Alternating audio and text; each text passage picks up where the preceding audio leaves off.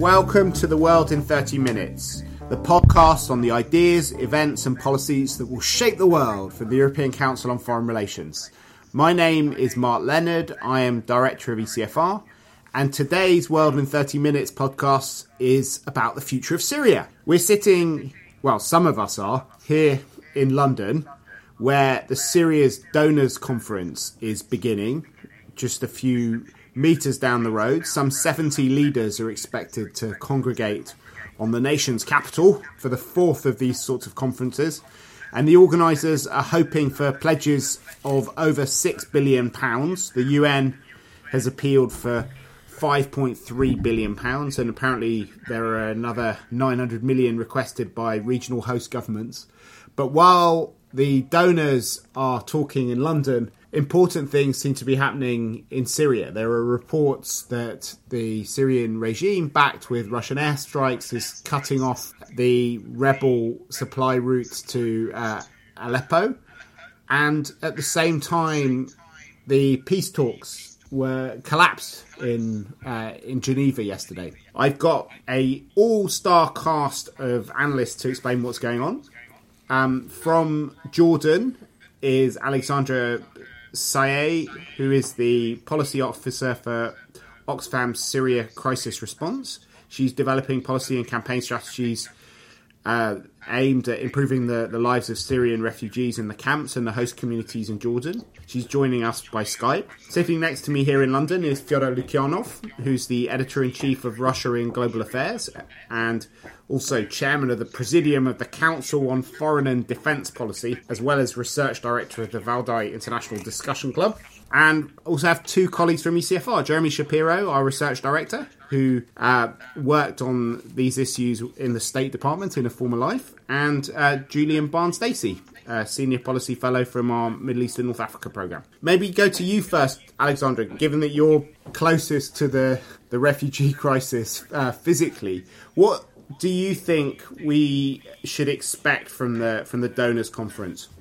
What we're expecting for rich governments to do at the donor conference is to pledge actually multi-year commitments to funding that should improve the lives of refugees in Jordan, Lebanon, and Turkey and the greater region. What the difference between this conference and other conferences, however, is that we're expecting the funds to contribute to longer-term change and address longer-term issues that Syrian refugees are facing. So improve access to jobs while also addressing the clear humanitarian needs that refugees are facing. But what we're hoping to see, though, is actually that countries like Jordan and Lebanon lift restrictions on refugees, on the ability of refugees to work. What refugees have done in the past is rely on humanitarian assistance in both the camps and outside the camps. The thing is that most refugees live outside of the camps. In Jordan, 85% of refugees live in host communities in urban areas, living with Jordanians without adequate humanitarian assistance. And what we're hoping to see now is for refugees to actually be able to work and provide for themselves. So, Julian, you've been studying the crisis from the beginning. How much difference do you think that this kind of conference might make to the flows of people coming out of Syria? Well, I mean, I think that the fundamental problem with the Syria crisis and the conference is that it continues to be a band-aid in terms of the outward flows, and it's about helping the regional countries manage the refugee burden.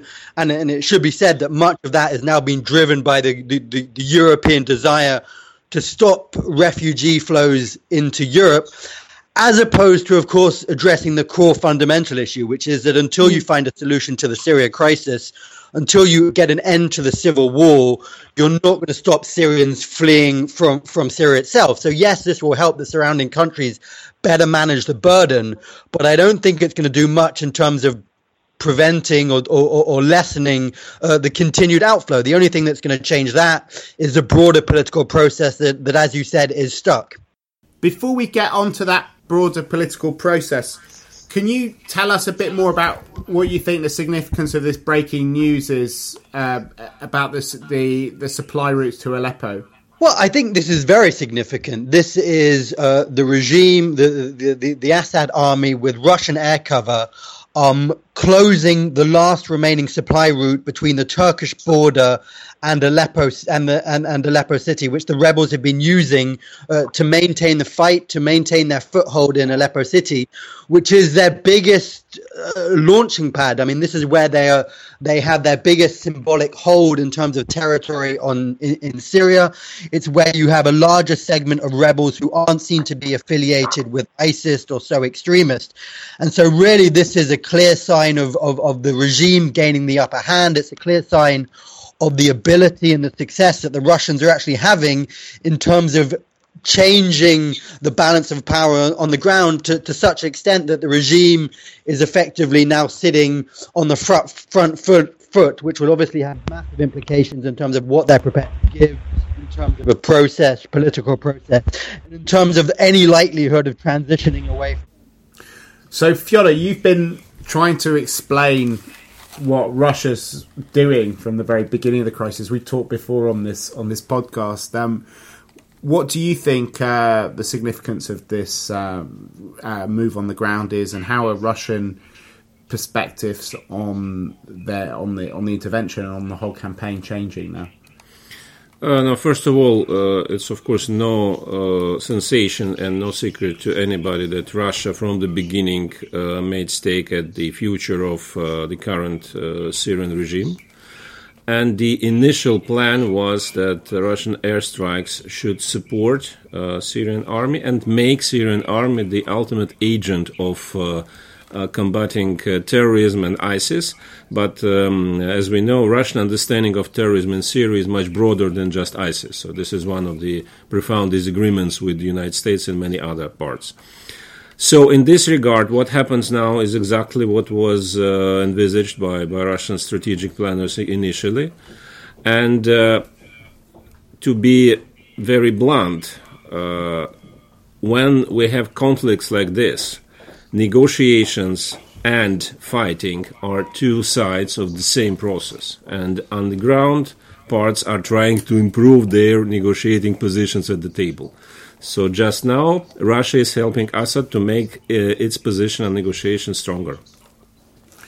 So while the two sides are working out how to use their negotiations and they're fighting to advance their positions, more and more refugees are being created. Jeremy, what do you think the impact of this is going to have on the refugee crisis and the flows of people? If in fact the Aleppo city falls, which is definitely a possibility, given that it's been cut off from the Turkish border, which is where a lot of the supplies have been coming in for the last 2 or 3 years, then that will have a massive impact on refugee flows. There will be, I think, Aleppo was Syria's largest city before the war. It's not entirely clear whether it is anymore. But there are nonetheless hundreds of thousands of people there, and hundreds of thousands of people in opposition-controlled areas who may well end up fleeing toward the Turkish border if the city falls. And that, of course, the city doesn't have to fall to the regime. It could fall, or parts of it could fall, to ISIS, which is also present in the neighborhood. So I think, in fact, it's an incredibly volatile and dangerous situation. And the likelihood that there will be many more refugee flows, many more deaths, and much more humanitarian crisis emanating from it, I think, is almost certain at this point. And I think that's why it's really important not to lose sight of what's happening at the donor conference. It's a little bit more interesting to talk about events on the ground, and I certainly agree with Daniel with Julian, that is the ultimate solution. But the fact of the matter is we don't have that ultimate solution right now. We don't even have it in prospect. We frankly have no idea what to do about the overall conflict, and so, we have this negotiating process, but no one has much hope for it. And I think in that case, a Band-Aid is a pretty important thing to do. And I think that it's incumbent on the international community to make that Band-Aid a lot larger, and particularly as was emphasized, we need to realize that these refugees are very likely to be in the neighboring countries for quite some time, and that we need to move to away from pure humanitarian aid into a paradigm which understands that they need to be integrated into these countries for better or for worse, because that's the only option we have. Alexandra, do you want to come back in on that? I mean, to what extent do you think that is something that's even possible to imagine? Yeah, I just want to address something that was said earlier. While there's been a clear escalation in the violence inside Syria, the problem is that Syrian asylum seekers actually have no place to go anymore. I mean, the borders of neighboring countries are even more tightly managed than ever before. We have, there have been reports of more than 16,000 Syrian asylum seekers trying to get into Jordan. Going into Lebanon has been increasingly more difficult since January 2015. In Turkey, it's been a lot more difficult as well. The donor conference is the appeals for this year are unprecedentedly high, over $9 billion. And in the past, the Kuwait pledging conferences have only been able to get about $3 billion. So I've heard that this year, they're expecting to double those numbers. This has to come with policy change in neighboring countries, as was mentioned by the other people on this call. So, Julian, you've been looking at some of the policies in the neighbouring countries. I mean, how do you see their perspectives changing as the flows increase and more of the displaced citizens within Syria actually start to find themselves looking for other places to go? Well, as Alexandra mentioned, I mean, the conditions have tightened up very significantly over the last year or so. The countries have closed up the borders. They're not letting people in. It's becoming much harder to register. And without registering, you can't work legally. You can't get financial aid. So the countries are clearly feeling the burden of the refugee crisis much more seriously. There's fears of economic and political tensions domestically, given their own lingering structural problems. I mean, you look at the likes of Jordan and Lebanon in particular, and they have huge problems of their own already before the refugee crisis. So clearly they are asking for much more help. They're clearly trying to leverage the crisis to get more international support right now, knowing particularly that from a European perspective, there is actually finally this greater desire to engage, having abandoned the humanitarian situation in the region effectively for so long due to the sudden refugee influx into Europe. But it's a burden that they're going to continue to bear. I doubt that the pledges that are given will be enough. And there's a real question mark about how the longer term questions of integration and political stability can be managed with, as Jeremy says, no immediate prospect to an end in fighting in Syria and a likely kind of continued outflow of people through illegal means as much as legal means into these countries. It's a massive problem. It's a regional problem. I mean, the Syria crisis is flowing out in so many directions in terms of terrorism and humanitarian refugee outflows. And the London conference is one small step in terms of stepping up, but so much more needs to be done. One of the things which is really troubling about this whole discussion is the sort of disconnect between the sticking plaster approach, which is happening in London, and then the kind of structural approach and the receding prospect of a sort of political solution. Julian, you were very, very optimistic in relative terms, given the kind of generally downbeat way that people have been thinking about Syria, but relatively optimistic about the prospects of the talks in Vienna, and how Russia's intervention actually might make it more likely rather than less likely that we'd be able to come forward. How do you feel at the moment, given that the talks have been cancelled and maybe Assad feels that there might be a military solution to this crisis rather than having to get into the sorts of compromises that people were discussing in Vienna? Well, I mean, to be fair, I was never optimistic. What I was saying, though, is that, to my mind, the Vienna process, the International Syria Support Group, offers probably the only means of hoping to de-escalate the crisis.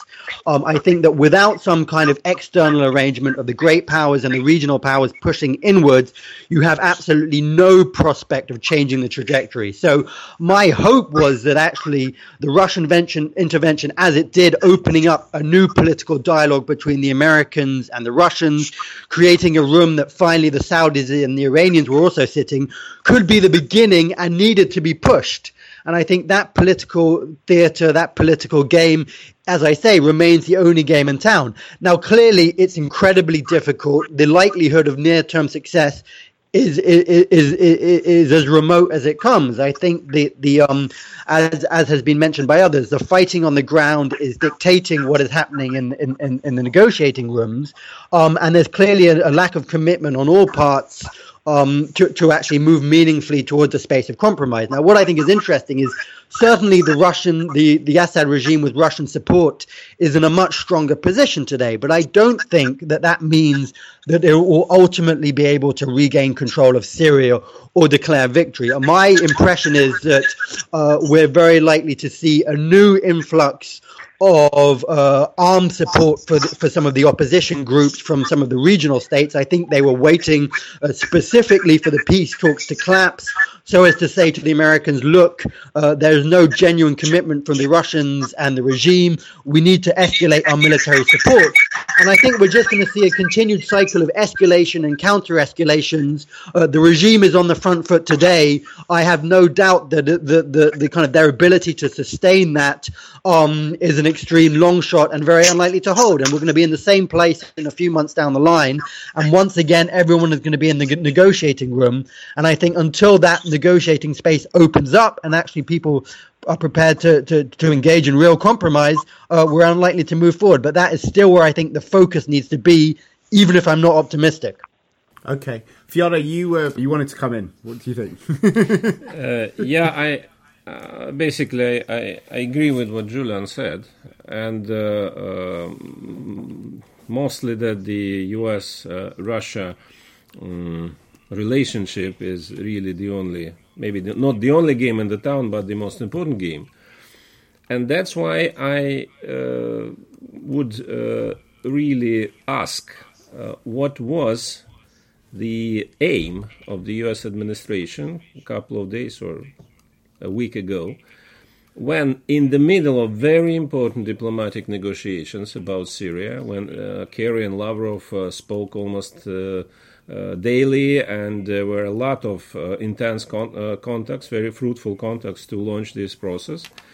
At the same time, the U.S. administration, first on the middle-sized level as Deputy Treasury Secretary, and then at the highest level, on the level of White House, publicly accused Putin for being personally corrupt. My question is, I don't know whether they are right or not, but my question is, what kind of reaction did they expect from Russian side, making this in the middle of very important diplomatic process? Jeremy, you used to work for these guys. Yeah.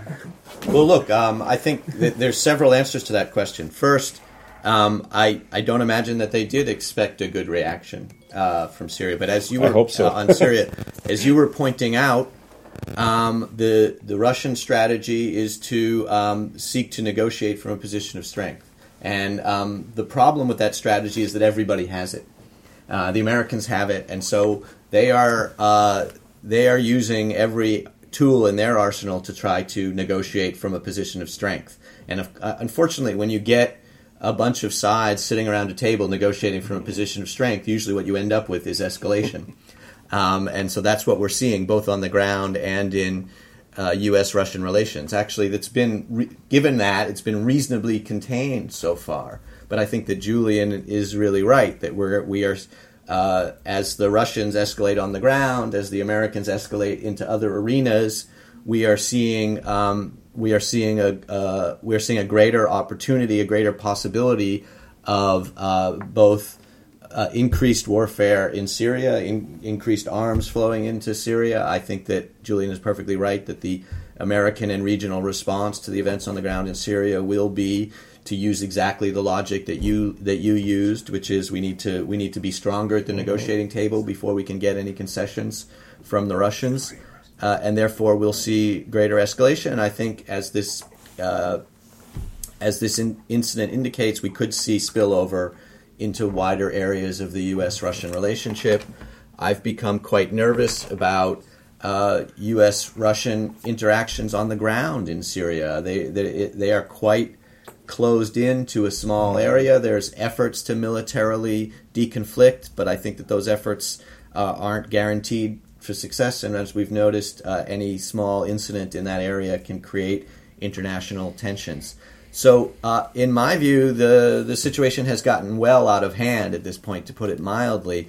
And I think that that both sides should be considering serious concessions, because it hasn't been because negotiating from a position of strength is just a recipe for continuing this war, and a recipe, frankly, for weakening both Russia and the United States. And that really what they should be doing is realizing that actually Syria isn't the most important thing in their relationship, and that what they really need to be focused on is getting the other regional states, Iran, Saudi Arabia, Turkey, to be on the same page with them about ending the war, regardless of its outcome. But that raises two kind of immediate questions for me. One is, like, Fyodor, you said that the only important game in town is Russia and the US. Whereas it strikes me that maybe that's not true. I agree. Maybe the important game is about Iran and Saudi Arabia and Turkey and other players that have got more boots on the ground than either the US or Russia. If I may, I can explain. Yes, of course, you're right, Mark. And this is actually my position was from the beginning, that whatever Russia and the United States will do, they cannot solve Syrian issue without constructive goodwill on the sides of local players. And frankly, I don't see any signs of this goodwill, be it Saudi Arabia, Turkey, Iran, and others. What I mean when I endorsed Julian's idea is that at the moment, if we speak about this particular negotiation, here is, of course, the diplomatic game between Russia and the United States. Yeah. And this game is important, but again, you are absolutely right. The more important thing is whether outside forces will be able to come to any kind of agreement with regional actors. But the second question it raises is because Jeremy was saying, both sides need to realise this isn't working for them. They can't speak from a position of strength. But this particular moment, as we're talking here, Moscow probably does think it's working, moving from a position of strength, no? So therefore, it's particularly unlikely they're going to be. I think both sides actually feel that way, and both sides have felt that way for quite some time. The ups and downs, as Julian was saying, don't really affect it. The strategy has been on both sides that every time when you're strong, when things look good, you don't need to concede. Yeah. And when things don't look good, you need to escalate in order not to concede. Yeah. And that is a recipe on both sides for continued war forever. Yeah. But I think we can draw a parallel. It's not fully correct, but we can do it with the so-called Minsk process in Ukraine. Because Minsk process started when both sides came to conclusion that they cannot achieve more by only military means. As long they were convinced, both Ukrainian side and Russian side, that something could be done by military means, Minsk process never started. Yeah. So how close are we to either side thinking that they can't achieve anything by military means? I think on the Russian side, or Russian/Syrian side, we should, of course, take into account that Syrian interests are not exactly the same as Russians. Yeah. But now we see that they are gaining terrain. And of course, for Russian side, it's extremely important. Aleppo is a symbol. It's not so much about particular situation with opposition groups, but Russian intervention should be justified for people in Russia, because since it started in October, we did not see any spectacular victories and successes. So it's very, very important to show that now it works. Yeah. So you think that having gained Aleppo, Putin might hang up his might say, okay, we declare. What was the moment in the Iraq War, the mission accomplished one? Yeah, when Baghdad fell. With this boat. No. Mission accomplished. After Bush, no one will say it anymore. No, but anyway, Aleppo is very important to show that you see we came there and we started to achieve something. Yeah. So maybe, because we're running out of time now, but given that we're on this kind of US Russian track, and if that is one of the more hopeful parts of the process, hopeless though it is, having listened to the logic you're describing, maybe the two of you could tell us what sort of scenario you think both sides might agree to, and also if there are European leaders listening to the podcast, what could they do? Because it is particularly frustrating situation for Europeans that the refugees are not going to Russia or to the US. Obviously, most of them are going to local countries like Jordan and Lebanon and Turkey, but increasingly they are finding their way to Europeans. And the European political voice has not been particularly audible in Geneva, in Vienna, in any of these talks so far. Sure, that's an easy question. Look, I mean, I think that as we've sort of agreed, U.S.-Russian agreement on how to proceed is necessary but not sufficient for getting to a solution. I'm not very hopeful about things on the ground. I'm not very hopeful about the regional actors getting on the right page, but I am a tiny bit hopeful about the U.S. and Russia getting on the same page.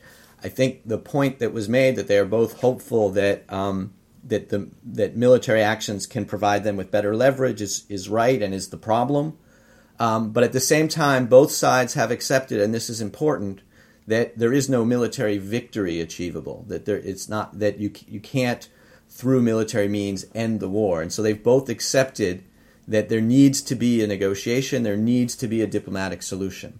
By the way, not all the actors on the ground or in the region have accepted that, but the U.S. and Russia both have. So the question is what that diplomatic negotiation will contain.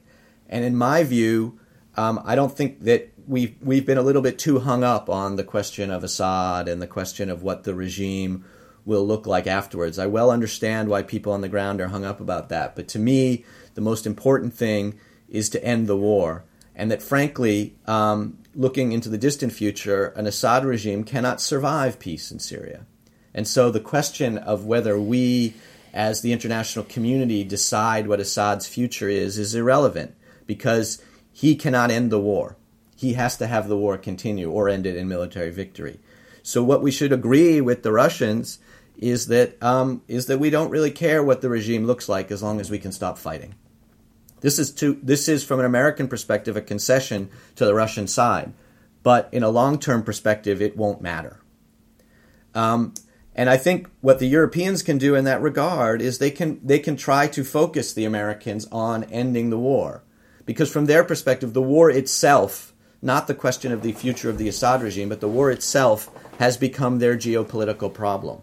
And they need to impress upon the Americans in the way that the Americans will never feel for themselves that the refugee flows coming in from this conflict and from elsewhere in the region, that the possibility of the export of terrorism is becoming a geopolitical risk for Europe itself, and that is a much greater interest to the United States than the question of who rules what in Damascus. But part of the attraction for the Americans of the war is that it's a way of pinning Russia down, isn't it? I mean, there's been a lot of American weapons, as you've written eloquently. There are definitely factions within Washington, within the United States, who see it that way. But I don't think that that's the overall view. It's certainly not the government's view. It's certainly not the White House's view that it is useful to pin down Russia in Syria. There isn't a great fear of Russian strength in Washington. There is a greater fear of Russian weakness. And the idea that Russia will become pinned down in Syria and bleed the way that it did in Afghanistan does have a certain frisson of schadenfreude, if I can mix languages, but doesn't really appeal from a strategic sense for U.S.-Russia relations, and doesn't really make people think that Russia will become somehow more accommodating just because it's suffering in Syria. So, Fyodor, what's your advice to? First of all, what do you think that scenario that Jeremy laid out is a kind of plausible one and something which could be attractive in Moscow? And what is your advice to Europeans about what they should be doing? So, first of all, my advice to European Council on Foreign Relations, just listening to Jeremy, I thought that this notion of Schadenfreude in global politics is very important, seriously. And I think we need to organize a seminar to discuss Schadenfreude as a factor of international relations. That could really be fun. Yeah, that would be very interesting. I think that basically I agree with everything Jeremy said, and I am very grateful that he said it, because it's a very rare opportunity to agree with an American specialist.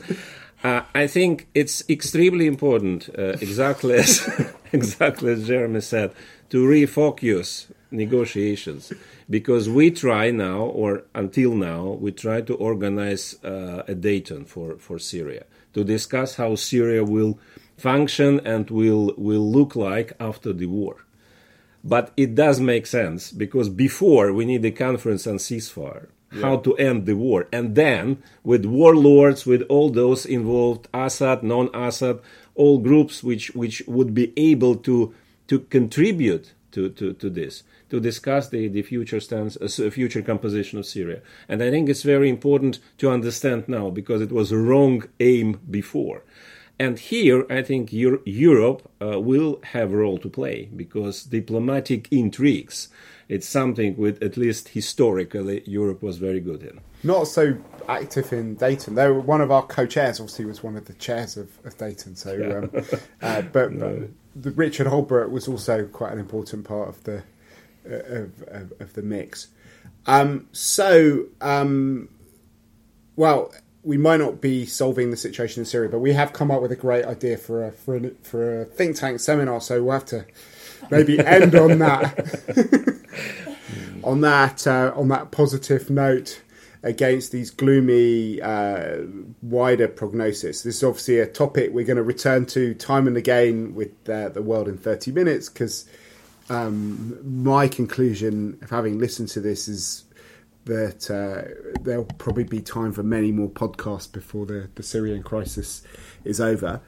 It has been a fascinating discussion from Alexandra Saye, Julian Barnes-Dacey, Fyodor Lukyanov, Jeremy Shapiro, myself, Mark Leonard. It's goodbye for now. There are links to the work that we've been doing on Syria and on Russia's role within it and the wider international diplomacy on our website at www.ecfr.eu. The editor of ECFR's podcast is Katarina Bertella-Zenaro, and our researcher is Ulrike Franke.